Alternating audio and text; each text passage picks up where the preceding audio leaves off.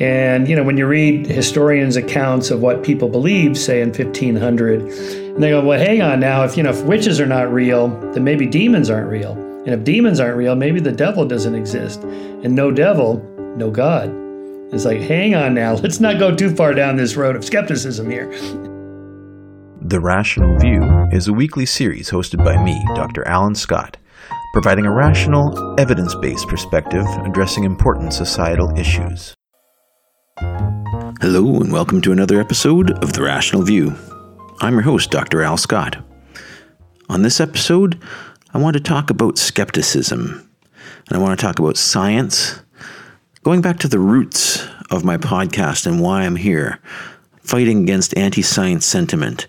And to do that, I've got a special guest whose name is pretty well synonymous with skepticism, and I'm sure you're going to enjoy it.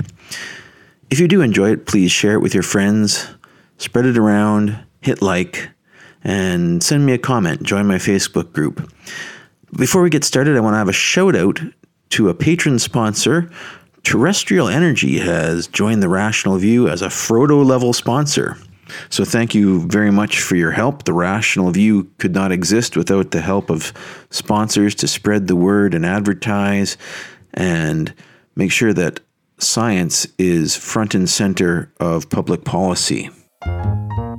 Dr. Michael Shermer received his BA in psychology from Pepperdine University, MA in experimental psychology from California State University, Fullerton, and his PhD in the history of science from Claremont Graduate University. He's been a college professor since 1979. Dr. Shermer is the founding publisher of Skeptic magazine, the host of the podcast The Michael Shermer Show, and a presidential fellow at Chapman University where he teaches Skepticism 101. For 18 years, he was a monthly columnist for Scientific American. Dr. Shermer is the author of several New York Times bestsellers and has appeared on Oprah, Dateline, 2020, and The Colbert Report. His 2 TED Talks were voted in the top 100. He's been interviewed in countless documentaries and was the co-host of the Family Channel television series Exploring the Unknown. Neil deGrasse Tyson has called him a beacon of reason in an ocean of irrationality. Dr. Shermer, welcome to The Rational View. Oh, thanks for having me. Thank you so much for coming on. I'm honored that you've decided to grace us with your presence. Your CV is very impressive. Oh, well, thanks. Yeah, well, that's what happens when you accumulate. I don't know, let's see, I'm 67 now, and I became kind of intellectually active at around age 17, so that's plenty of time. Yeah, it's an amazing CV. Can you tell me a little bit about your background? You went to a Christian college, but you're now an atheist. What was your path like to get to where you are? Oh, yeah. Well, I've written a fair amount about this in my book, The Believing Brain. I have a whole chapter about that and hints in a few other places. I wasn't raised religious. My parents were secular, although not actively secular. They just never gave it much thought, I think, like most people that came of age in the Depression and fought in World War II and so on. They never went to college. They never thought about these big issues, or if they did, they never talked to me about it. But I was influenced by my peers in the early 70s in high school. There was kind of the born-again movement was taking off, the sort of non-denominational evangelical movement, kind of the second wave of that. There was a big wave earlier in the century. But this one was kind of picking up momentum following the 60s and the New Age movement and the kind of recognition that religion as an organized institution has serious problems. So let's just go straight to God and the Bible and skip all the religious stuff. So that was kind of the underlying current when I got involved in that.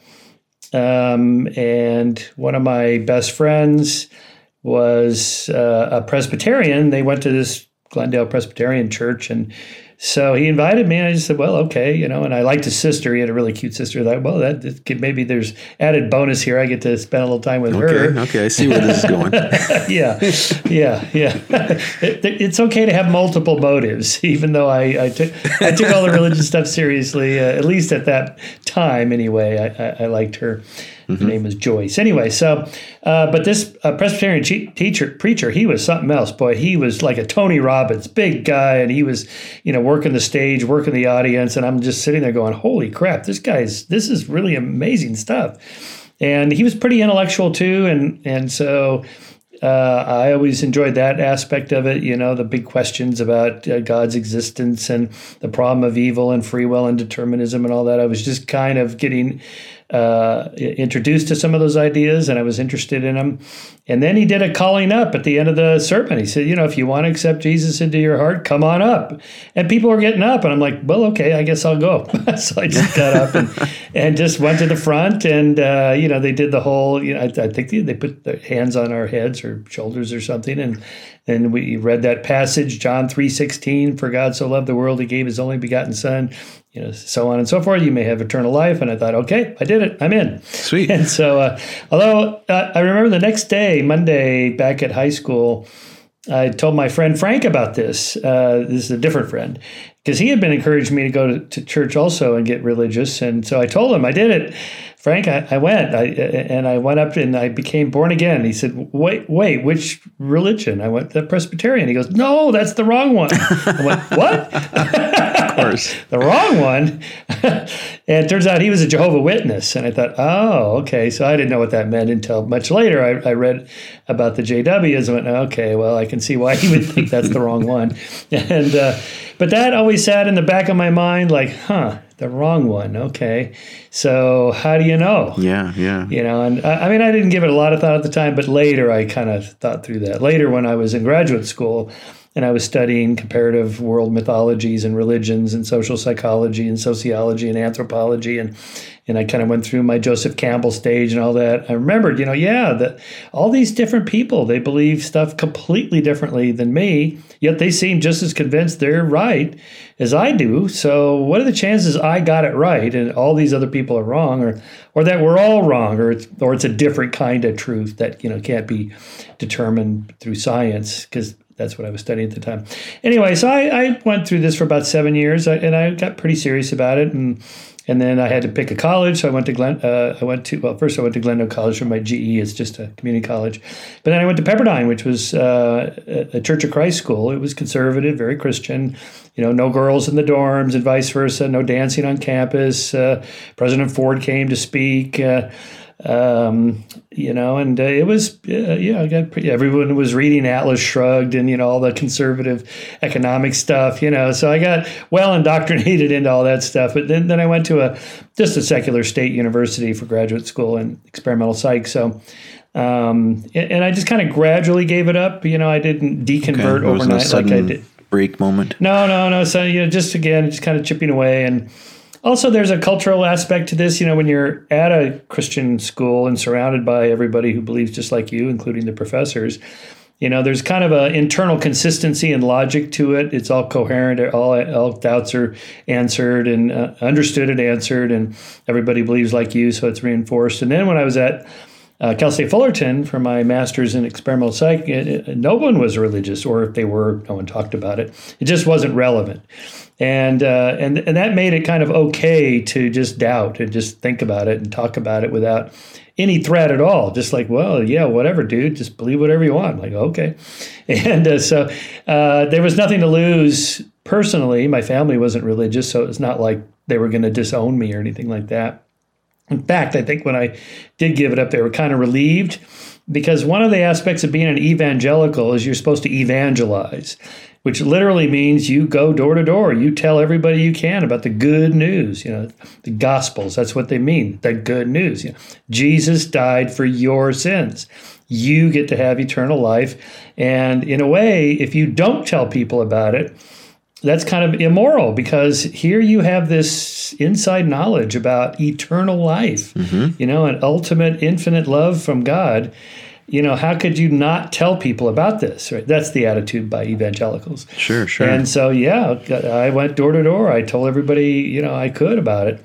So I'm sure a lot of my friends and family were like, "Thank God he gave that up," because it gets burdensome after a while. But then the pendulum kind of swung the other way for you, and you became editor of Skeptic magazine, and your name is synonymous with skepticism now. Yeah. So I wouldn't say by then it was like an ex-smoker running around trying to talk people out of this. By then, that was 1992. We founded Skeptic. I'd gotten past that. I did go through my kind of militant stage for a while.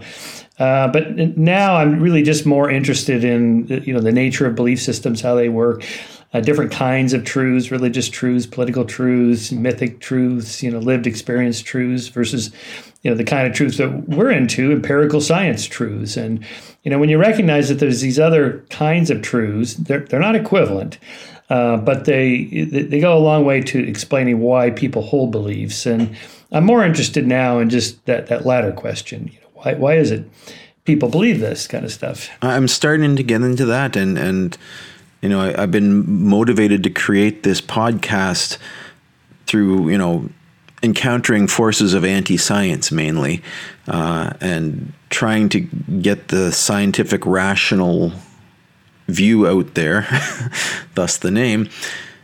And the forces of anti-science like to highlight that, scientific thinking is often overthrown, there's revolutions, we're always wrong, and then they proceed to kind of throw the whole enterprise out with that realization.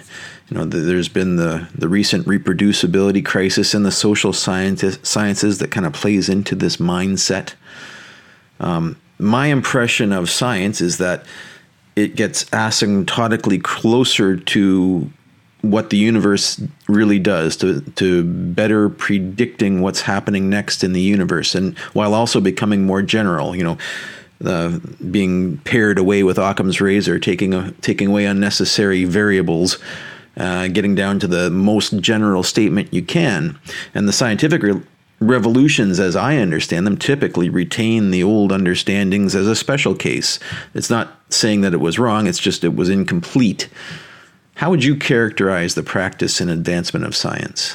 Yeah, I used to use that asymptotic approach to the truth, and there's still something to it in the large scale scheme of things. Let's say over the last 500 years, we're getting to a closer understanding of truth, about the true nature of reality, that is, as long as we use the word with a small t, truth, no capital T, truths in science. But it's a lot messier than that. I mean, even in the kind of the simpler world of the physical sciences, where it seems like empirical experiments settle issues once and for all. Galileo dropping the 2 different sized balls off the Tower of Pisa, which probably never happened, but even if he did, he at least did something like that in both thought experiments and rolling balls down planes, or the kind of Newtonian worldview, and then Einstein overthrowing that, or not overthrowing it, really just building on it. But just take the case of the Eddington eclipse experiments, which allegedly confirmed Einstein to be correct in a kind of Popperian way, like we're going to try to falsify this and see whether Newton was right or Einstein was right. Newton had predicted that starlight would be deflected by the sun by a certain degree, just based on his analysis of what he thought gravity was, pulling the light toward it. And Einstein said, no, it's not a pulling force, it's the bending of space-time by a large object. And so the light would fall closer in because of the distortion of space-time. But they had 2 different estimates of how much the starlight would be deflected. So famously, Eddington set out to actually test this by looking at what the star field behind the sun at one time of the year looks like compared to another time of the year when it's dark out at that same time. You can't take a picture of the sky of the stars when the sun is out, except during an eclipse, right? Mm-hmm. So, but it turns out if you actually read that story, I mean, usually you just read it in these kind of potted biographies and and histories of science, it just says, well, in 1919, Eddington went and did this, confirmed it. And so Einstein became world famous after that. And he did. 1920, he was, as famous as Charlie Chaplin and, rolling with the big stars of the time and so on. But in fact, there were two expeditions, and Eddington's was one, and there was this other one in South America. And that trip in South America had two different telescopes. And those two telescopes, one got inconclusive readings because the mirror was distorted because of the heat or something like that. Mm-hmm. And then the other one got measurements closer to Newton's prediction rather than Einstein's prediction. And Eddington got Einstein's predictions. So who was right? Well, really, this was not settled. But Eddington kind of railroaded over the other two guys and said, nah, mine's probably right. And those guys just got it wrong because of their distorted lenses and whatnot. Mirrors.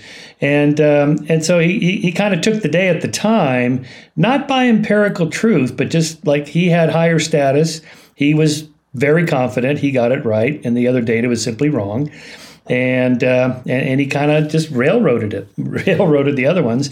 Then later it was confirmed that he was right and the other ones were not right.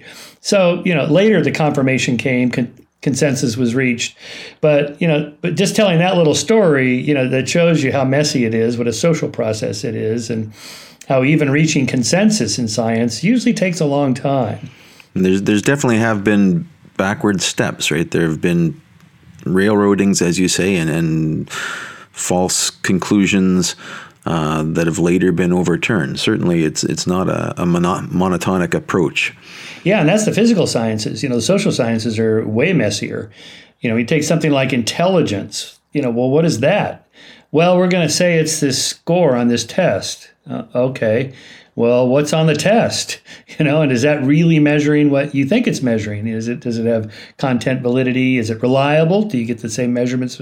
Well, this field is a century old now, and it's pretty well established, but there's still a sense that there's something like an IQ score in your head somewhere, the equivalent of whatever would generate that, this G, small g, intelligence, general intelligence. Well, maybe, yes, some evidence for that, but, we tend to then reify the score as something not just representing intelligence, but like your potential for success in life and so on. And there it gets much messier. Well, what do you mean by success in life? Yeah. Is that income? Is that longevity? Is it social status? What happy marriage? What are we talking about here? And because there's data showing that the smarter people make more money. Well, is that because they're smart? Is it because they had smarter parents and the parents nurtured them through their environment? They read more books to them. They got tutors. They sent them to better schools. That's culture. Mm-hmm. So it's all wrapped up in nature nurture stuff. And my point here is that getting closer to what actual intelligence is. Yes, kind of generally we're moving in that direction, but it's a super messy up and down process. You also get this dichotomy. Many in the physical sciences would say that the social sciences lack rigor. They don't see it as a hard science. And I think a lot of that is the statistical basis of physical sciences as a much higher standard for publishing a result as true. You need to be 5 sigma on a particle physics experiment before you've discovered a new particle. In the social sciences, you just need 95% confidence, like a 1 in 20 kind of thing. And I think because of that, John Ioannidis published a paper in 2005 titled "Why Most Published Research Findings Are False." Basically, it's a selection, right? Yeah, yes, yeah. So higher standards, of course, but not just that. Also, more replication is needed. And, more corroboration and more competition between social scientists trying to study these things. And, that's part of the problem. Also announcing ahead of time what it is exactly you're going to study and which tests you're going to run. And you have to publish the results of all of them. Like Daryl Bem famously, ran 9 different experiments on that ESP test where he allegedly found backward causality. Just in case your listeners are not familiar with this is kind of the study that launched the replication crisis in the first place, recognition that we have a crisis. That is, psychics and ESP proponents, Psi proponents always said, what's it take for you guys, you skeptics, you scientists, to accept Psi is real? And we would always say, well, you got to have, published in a peer-reviewed journal, by a real scientist, that kind of thing. Sometimes we would say that kind of snarkily, right, knowing they don't have any. Well, also held against you. Yes, right. Yeah. So then Daryl Bem, this world-class experimental psychologist, ran this experiment in which he purportedly found statistically significant results in this Psi experiment, and he published it in this prestigious journal of personality and social psychology, one of the most prestigious, most cited journals. It's okay, Shermer, here it is. Now what? It's like, well, okay. I misspoke when I said, one scientist with one experiment in one peer-reviewed journal. Okay. You got to have multiple, right? So it turns out, when people really looked more carefully at this, he had 9 different experiments, only one of which was statistically significant. Okay, so what were the results of the other 8? And that one wasn't the last one. That was like in the middle. And he was tweaking the variables, changing things around. And this is very commonly done, this so-called p-hacking, where you're at 0.05 or 0.01 or 0.001, whatever your standard is, that's the p-value. Well, you can hack that by, it's like, well, we got this one result and it's way out here. It'd be the equivalent of like Bill Gates lives in our neighborhood, so our average income in our neighborhood just, went up $100,000 a month that we all make when we don't make that. So that's not fair. So we're going to throw that one out. And here's this low one. We'll throw that data point out. And these people over here, that they don't really count. And you're kind of like after the fact sorting through. It's called data mining to find something significant. And there is the social aspect, because I got to publish. And because if I don't get published, then I don't get tenure and, blah, blah, blah. And all of a sudden you're talking about social career things that have nothing to do with empirical science, kind of clouding the whole issue. Now, back to your physics example, though, they can't tell you which molecule is going to do what in this little box of gas.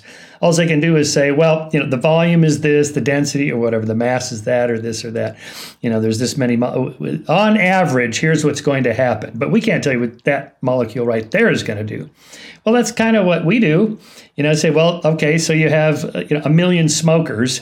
And so we're going to look at the ones that, that smoke this much and this much and this much. And then you have the non-smokers. And then we're going to control for their diet, their exercise, and where they live, and all these other variables that could confound how long they live or whatever it is you're trying to measure. Now, I can't tell you, you personally, you could smoke a pack a day and live to be 100. That's entirely possible. There are examples of this. And you got the guy that runs, a marathon every week and he eats granola and he keels over dead at age 30, right? So we can't make any predictions about, people. It's just the group, kind of a collective thing. So that's always a problem for everybody. Yeah, it's just the statistics. And the replication crisis was, as you say, brought on by maybe this BEM paper. But basically they went back and there was a concerted effort in the social sciences to try to reproduce some of the major results in the field. And reproduction of science is, if you look at the Popperian way science is supposed to move forward, you reproduce science. You do something and then you want it to be reproducible. If it's not a reproducible result, it's not science. But people don't gain tenure by reproducing other people's results. In most cases, you have to have your own ideas. And this is, you have to be innovative. And so very few people want to spend time reproducing results. So in this case, we've gone forward with a 95% standard for publishing something when probably 19 other people did the same study and didn't find anything. So the 1 in 20 that found a 1 in 20 effect will publish it and become famous and get the professorship. Yeah. So Stuart Ritchie has a book about this called Science Fictions. And he's very good on this, that he kind of lists the 20 different problems with the whole scientific process. And that's one of them, is that top journals, the better the journal, the less likely they are to publish replication studies, because those aren't interesting. We need something new and sexy to get our numbers up. Okay, well, that's sort of an economic model issue then that has nothing to do with science. But it does cloud things for sure. Yeah. So, and Stewart lists, a number of things that should be done without throwing the whole thing out. It's not like, all studies are corrupt. And also I should point out that, we're talking about Popperian falsification. That's only part of it. In fact, what scientists actually do is they don't try to falsify anything. They're really trying to confirm things because, they're subject to motivated reasoning, the confirmation bias as much as anybody else. It's the other labs that are trying to, falsify you. Really, that's why you got to publish those replication studies by the other labs that are trying to debunk you. But really, the whole process moves along. If you want to, invoke your asymptotic curve metaphor, in a Bayesian way, like my confidence is growing on the credence of this particular theory because I keep updating my priors with each new experiment that fails to falsify. So the failure to falsify is just kind of in the negative direction, but that pushes me in the positive direction toward a greater confidence that I'm going down the right path. This probably is going to work out. Maybe not, but I'm growing more confident all the time in this kind of cumulative way. So you get this both push and pull, positive, negative effects there with science. And here I'd also recommend Naomi Oreskes' book, Why Trust Science. Naomi has a bunch of examples, including from climate science, to pick a super relevant topic. When you hear about the climate consensus by the IPCC, here's our paper, 10,000 scientists, and here's what they think. Okay, well, this isn't a democracy like they just meet on the weekends and go, okay, show of hands, how many think anthropogenic global warming is real? No, it's not like that at all.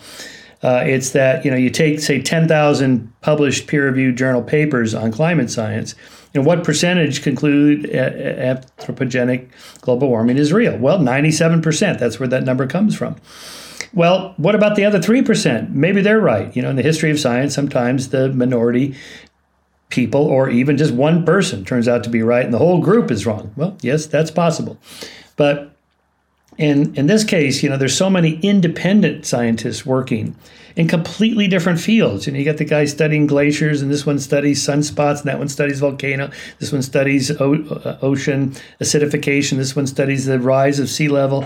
This one studies, flowering plants and when they start to bloom in the spring. This one studies bird behavior. And they don't meet on the weekends to get their story straight so they can destroy, conservative American capitalism because we're all socialists. It's a conspiracy. Yeah.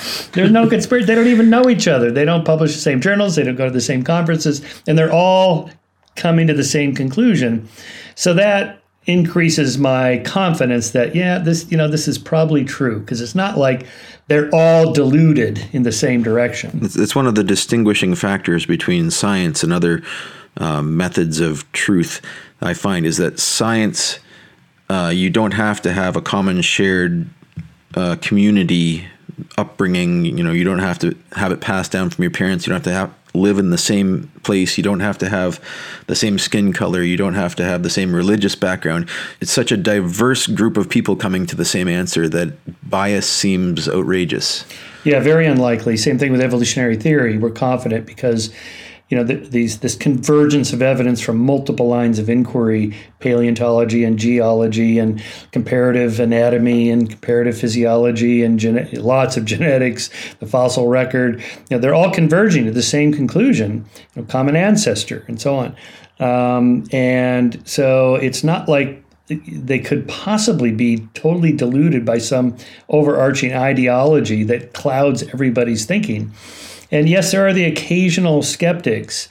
They're almost always turns out to be, they're Christian conservatives, or they have some motive there. Intelligent design creation is the latest version from old age versus young age creationism, and so on. There's occasional real scientists that has no religious motive, but they're very rare, and they're usually outside of the field. Like when Fred Hoyle, the cosmologist, who promoted the steady state theory in contrast with the Big Bang theory, he famously did some calculations and showed that evolution would be the equivalent of a jumbo jet, all the parts of a jumbo jet in a big warehouse coming together to form the perfect jump by chance. And of course, people like Dawkins just destroyed this argument. It's not random. It's cumulative selection, and this just comes from ignorance. Just that he didn't know what he was talking about, and so you have to have some knowledge of the field. He actually coined the term Big Bang as a derogatory term for the expanding universe. Right. Postulate, Yeah, that's it all right. just came out of a Big Bang. Yeah. Well, it turns out that was true, even though he didn't mean it. Yeah. So, anti-science sentiment seems to be everywhere and growing. One of the reasons I started this podcast is I felt like I've been losing the battle, coming from the space age and man on the moon, and I feel like we're going backwards in a lot of ways. Nuclear power in the 70s, and now we're back to sticks and rocks and wind. Skepticism has a bad name in society right now. A large fraction of the populace are taught to value faith as a core tenet. Obviously, as a religious, a large portion of the populace is religious, and faith is held up. Don't question. Faith is a value that you should have. And scientists are painted in a bad light because they, quote, don't believe in anything. How did we get such a bad name, and how do we fix it? Yeah, well, a couple of things there. I think on the plus side of things, most people are not anti-science, even those who we call anti-science because they deny global warming, say. It's almost always just one particular hot-button issue that bugs them. In the case of climate sciences, conservatives who hold kind of free market economic policy, libertarian economic policy, and they feel like this is going to be a curb on economic growth and so on. Nothing to do with the science. It's just like, oh my God, if this is true, then the libtards are going to pass all this legislation and ruin our economy, right? But they go to doctors, they fly in planes, they accept the germ theory of disease, and so on, and so it's not just anti-science across the board. Almost everybody has a particular hot button issue. Christians with evolution, say. Only certain denominations, by the way. Most other religions have come around to accepting evolution, including Catholics. So it's usually just focused on one thing. So there we can target that one thing and get them to accept the science without having to give up their core belief, because they're not going to give that up. So the example I use, if you give somebody a Christian who's worried about evolution, if you make them choose between Darwin and Jesus, they're not picking the Down of Sage. They're not picking the English naturalist. He's out, right? Because he doesn't offer eternal life. So you just have to take that off the table. Look, this evolutionary biology has nothing to do with religion, faith, nothing like that.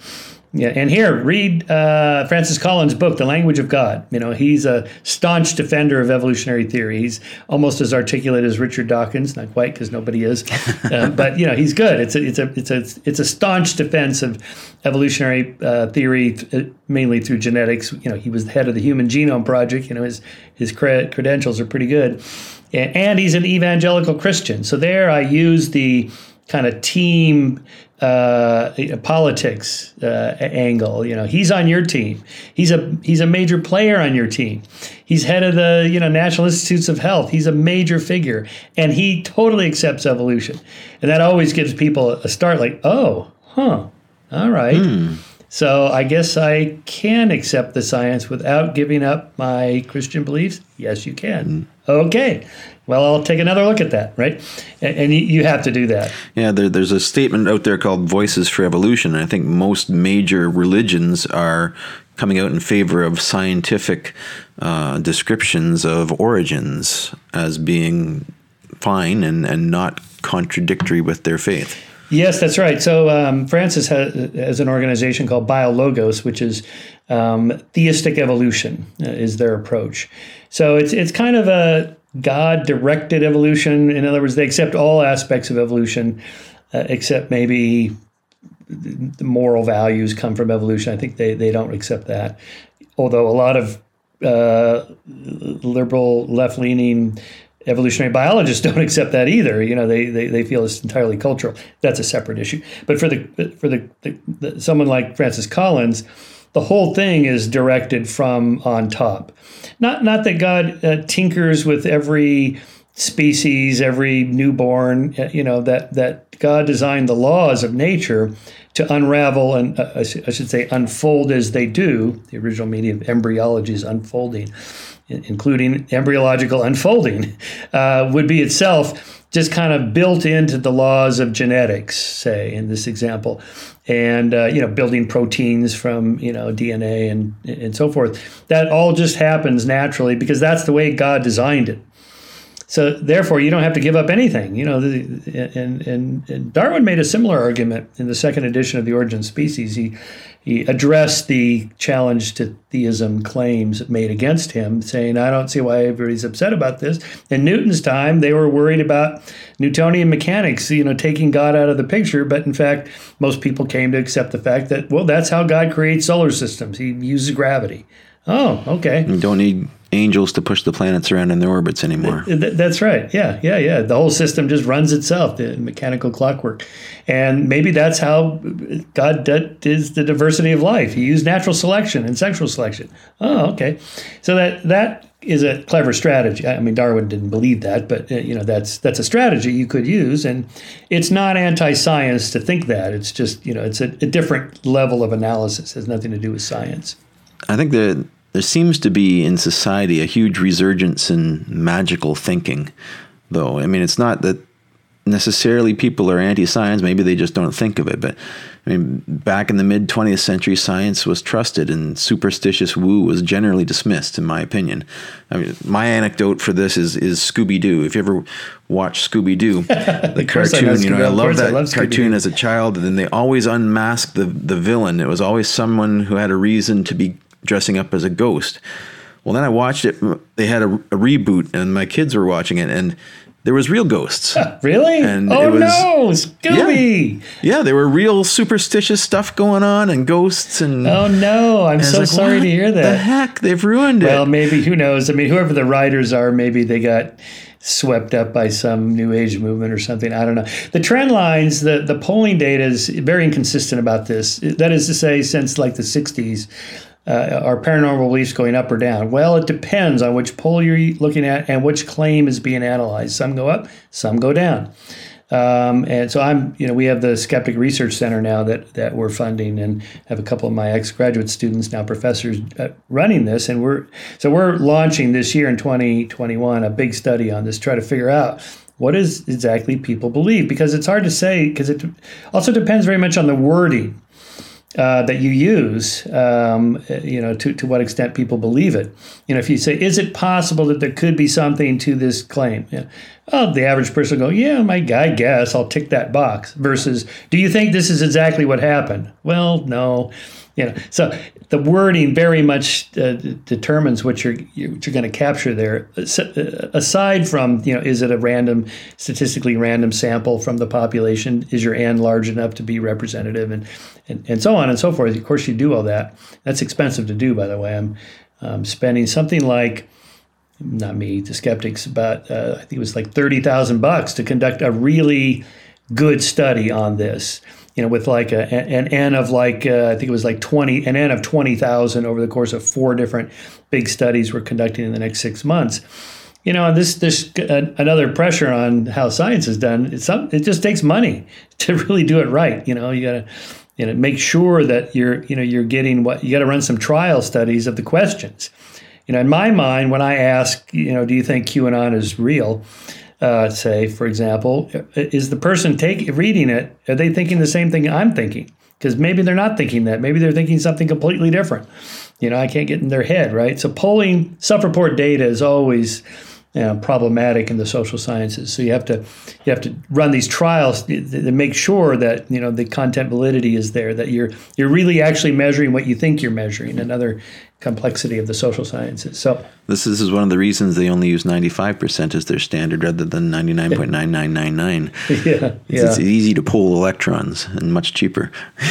But to your larger question, it's not true that things are getting worse. It's just not clear whether they're getting better or worse. We just don't know. Well, that's heartening. And again, it gets bumped around also by pop culture things like, exorcisms were pretty big after The Exorcist, and belief in demons and that kind of stuff. And then that kind of went away for a while. And then other things popped up depending on, what was popular in films and things like that, or how many people watch Scooby-Doo. All that matters. Conspiracy theories come and go. I mean, the JFK was the mother of all conspiracy theories until 9/11. And then 9/11 was bumped off the stage by the birthers, and then the birthers were bumped off the stage by QAnon and the rigged election stuff. And so that kind of comes and goes. So it's hard to say with long-term trends. We could look historically, say the last 500 years, and when you read historians' accounts of what people believed, say in 1500, it was pretty superstitious.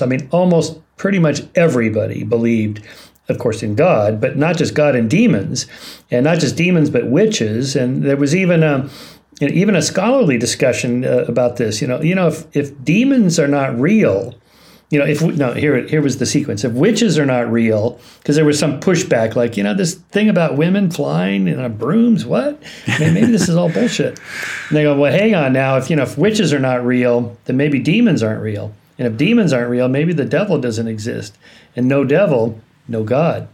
It's like, hang on now. Let's not go too far down this road of skepticism here. It's a slippery slope. Even then, because pretty much everybody believed that, like plagues and pandemics, storms, accidents, tsunamis, earthquakes, all of it, particularly kind of accidents and bad things that happen to people or villages and communities, were somehow connected to supernatural forces. Again, gods or demons or, who knows what, witches. Witches is a causal theory. This is what we think caused it, and evidence was, we saw, Pastor Goody's daughter, cavorting in the middle of the night. She was doing something weird. I think it must have been the demons. And then I heard they saw the demon, and then pretty soon you got a witch craze going. That was evidence then. And of course we know better now, but we only know better because of, the scientific method evolving. True. True. And the whole thing is designed to get around this human propensity of motivated reasoning, confirmation bias, all that. Most people I don't think have the time or the expertise to properly assess scientific or anti-scientific claims. People are struggling these days. They're working longer hours with less free time. They're basically stuck following their leaders and their social leaders. And I think, 99% of the opposition is just these leaders leading people astray. And people get entrained in this, and you need to break them out somehow. Yeah, let's think about that for a second, because in fact, that's always been true. None of us have the capacity or resources to check claims. Maybe get 60 Minutes has a team of fact checkers to check a story before I watch it Sunday night at 7. But people are always like, "Hey, you should do an investigation of the rigged election." I'm like, CBS, ABC, NBC, they're spending millions of dollars on these investigations. What am I going to do? I'm just one little guy. I got two researchers, one quarterly magazine. I'm relying on institutions like the mainstream media, the reliable ones like 60 Minutes, say.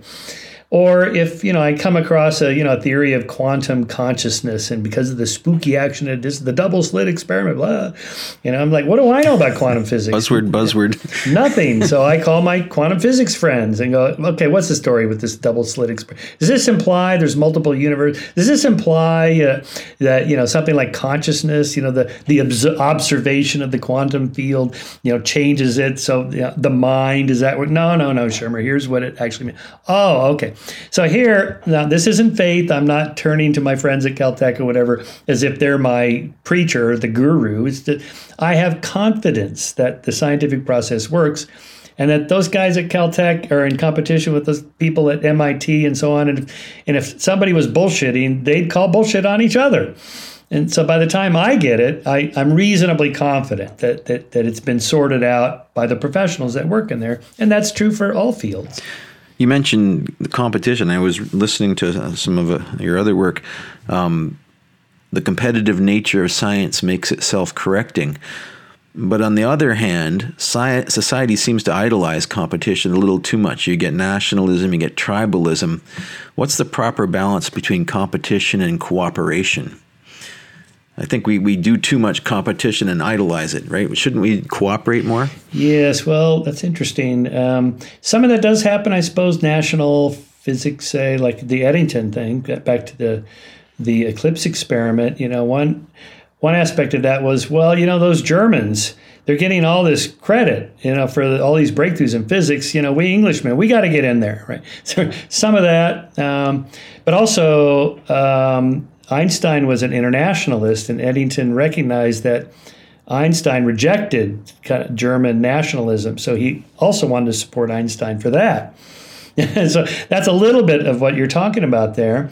I think touches on some of that.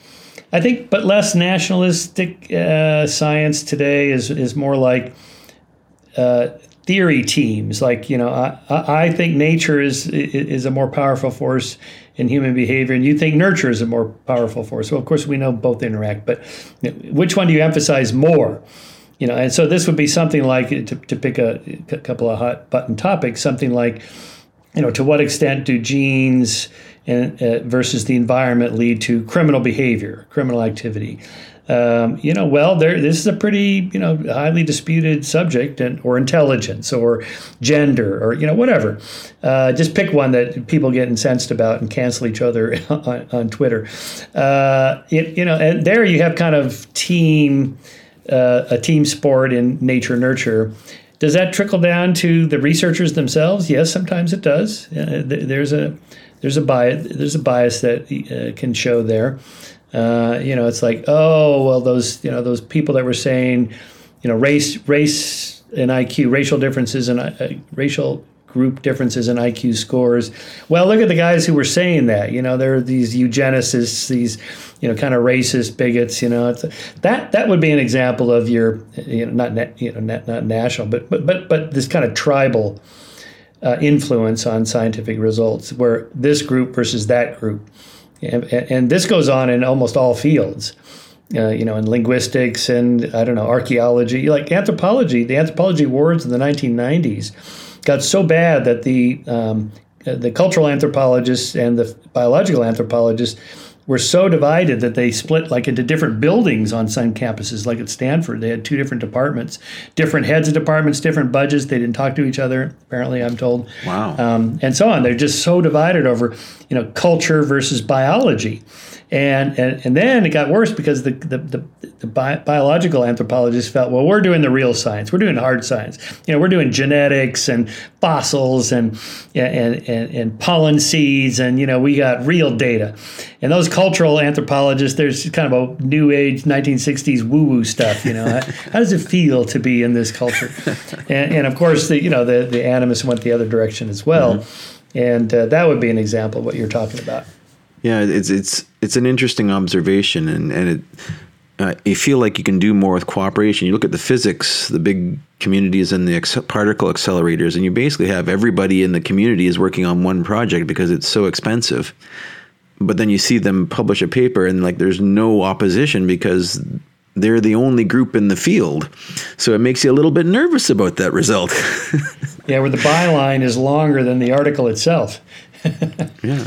So it's a difficult line to walk, I think. Well, there, I suppose, if you only have one particle accelerator the size of CERN, and there's, it costs, billions of dollars to build and takes 20 years. Yeah, you're not going to have, why doesn't some other lab test it? There is no other lab. So what are the chances? Well, even there, I'm reasonably confident that, this one person here says, well, look at this little particle did this, whatever the wavy thing it does in that little cloud chamber. I don't even know what I'm talking about at this point. But, on the photo, they're trying to interpret what this data means. And I assume that, when they're in their meetings, they're not deluding each other, that somebody would go, hey, wait a minute, I don't think that's what that means. And then they would debate it, discuss it. I'm reasonably confident that would happen. No, and it does. I'm also reasonably confident about it, but you just have that. It may take longer when you have everybody on one team for the skeptical voices to be heard and properly given their due. Also, I should point out that in the history of fraud in science, of which there is some, creationists always point this out. Look, these guys were wrong about this and that. So how do you know you're not wrong about evolution in general? Well, first of all, it's never the creationists that figured out that fossil was not an ancient hominid. It was a pig that was buried, 10 years ago. It was some other scientist. The graduate student figured it out, and actually most fraud has been exposed, that the guy was faking his data. He just made the numbers up, wrote them down in his lab book. Well, it's usually a graduate student or some insider that saw it happen. And now we have whistleblower laws to protect them from being punished for coming forward. So that would be an example of the scientific process itself working. It's in that self-correcting way. Now, on the other side of the coin, and the opposition to science, you're probably very familiar with postmodernist thought. And I remember going through people, philosophers coming at me with postmodernist ideas and saying that there is no objective reality and there are no universal truths, and all science is a community which are coming together with the same mindset to culturally construct a false truth, or we're a community of dupes basically fooling ourselves. And it gives credence, I think, to alternative facts and subjective realities. Is this movement responsible for some of our current problems in anti-science sentiment and policy? Some of it, but to be fair, their original challenges to science were pretty reasonable in the late 60s, 70s, and into the 80s. That kind of postmodern turn, as it's sometimes called. A lot of their challenges of showing everything I just said, the social nature of science and how it operates, that was all true. And that was a good correction to, if you have numbers, then you're purely objective and there's no bias at all. Well, no, there's a ton of bias in there. But it was a correction that, as often happens, goes too far. You can say all of that, and that's all true, without then throwing everything else out with it. In as much as we don't have to say, therefore, there is no objective reality, and we can never say anything confident about it. Yes, we can. First of all, we have to assume there's a reality out there. We can't. If you go down the road, the other road, you're going to end up at solicism, and you're like, Descartes in his chamber by himself, just having a thought experiment. What if this is all fake and I'm the only one, who's conscious, and maybe I'm not even conscious. And then he realizes, well, wait a minute, then who's asking that question? Well, there's got to be a brain, and and then if I exist, well, then probably other brains exist asking similar questions, and then from there you can build a worldview that includes a real world with other people that are really there. There's these philosophical thought experiments. Does my red look like your red? As if the homunculus in my head could leap over into your skull and look at the Cartesian theater in your head to see if the red looks like my red. Okay, this is ridiculous. Just apply the Copernican principle. I'm not special. My brain operates like your brain, uses dopamine and all the neurotransmitter substances designed the same way. So if you're feeling pain and I see the signals on your face that look like what I feel when I feel pain, you probably feel what I feel. Okay, that's a reasonable assumption. Without us having to throw the whole thing out and go, well, maybe I'm the only mind on the planet and everything else is an illusion. Very, very unlikely, right? So from there you can build a reality without, and you can recognize the social nature of science and all the flaws and the prejudices that, have happened and so on, but they're corrected, and we just keep moving on without having, to go down the total postmodern road. And so, anyway, that's what. I agree. And as in everything, there's a grain of truth and a very important realization about bias and the cultural nature of bias and things that people at the time didn't know they were doing. And that's, I think, as you say, an important correction to keep in mind. But it's there's wackadoodles that just go so far with this thing that wackadoodles. Yeah. Well, so that really then is influential when it comes to like the social sciences and humanities, because that then drifts into politics and policy. And then, then it starts to really matter. This isn't just, some, quantum physics experiment, what that implies for consciousness or not, or God's existence. This is like, well, what law should we pass about this particular issue, immigration or abortion or whatever, and that's where the postmodern thing becomes dangerous. To pick another hot button topic, the whole trans issue, which, it comes up almost daily. It's a very polarizing issue, I think. And it's a shame that gender is such a major issue. It shouldn't be, in my opinion, it shouldn't be such a determiner. Society has genderized various roles in society. I think, people from the start say this represents male, this represents female, and this programming of gender is a problem that leads to this. If I think this wasn't such a high priority to have, gender reveal parties of infants, why is that even important? It shouldn't be important. Yes, exactly. That's right. It shouldn't be important. The least interesting thing about you should be how much melanin you have in your skin or what bits you have between your legs. Who cares? Indeed. Well, everybody cares now. And okay, but let's separate those issues. They care. Why do they care? Well, because of historical inequities. All right. So we have to start off by saying, okay, yes, there are bad things that happened. Prejudicial actions that restrain the freedom and liberties and autonomy of people in the past. Let's put that on the table and say, yes, this happened, this was bad, and we should do something about it. Well, guess what? We have been doing something about it. That's why I wrote, the moral arc, right? This, for centuries, we've been making progress. But it's slow, it's gradual, and we know from research now that, slow, gradual, peaceful change is the best way to do it. It's most likely to succeed. If you go down the road toward, rapid, sudden change through violent revolution, that almost always fails. Not always, but almost always fails. And it's harder to get people to get on board your cause if you start, burning down Starbucks and breaking windows at banks and, just kind of losing your mind about these issues. People aren't going to join, make donations, support, get on the phone and call their congressman and ask for change. It's just not going to happen.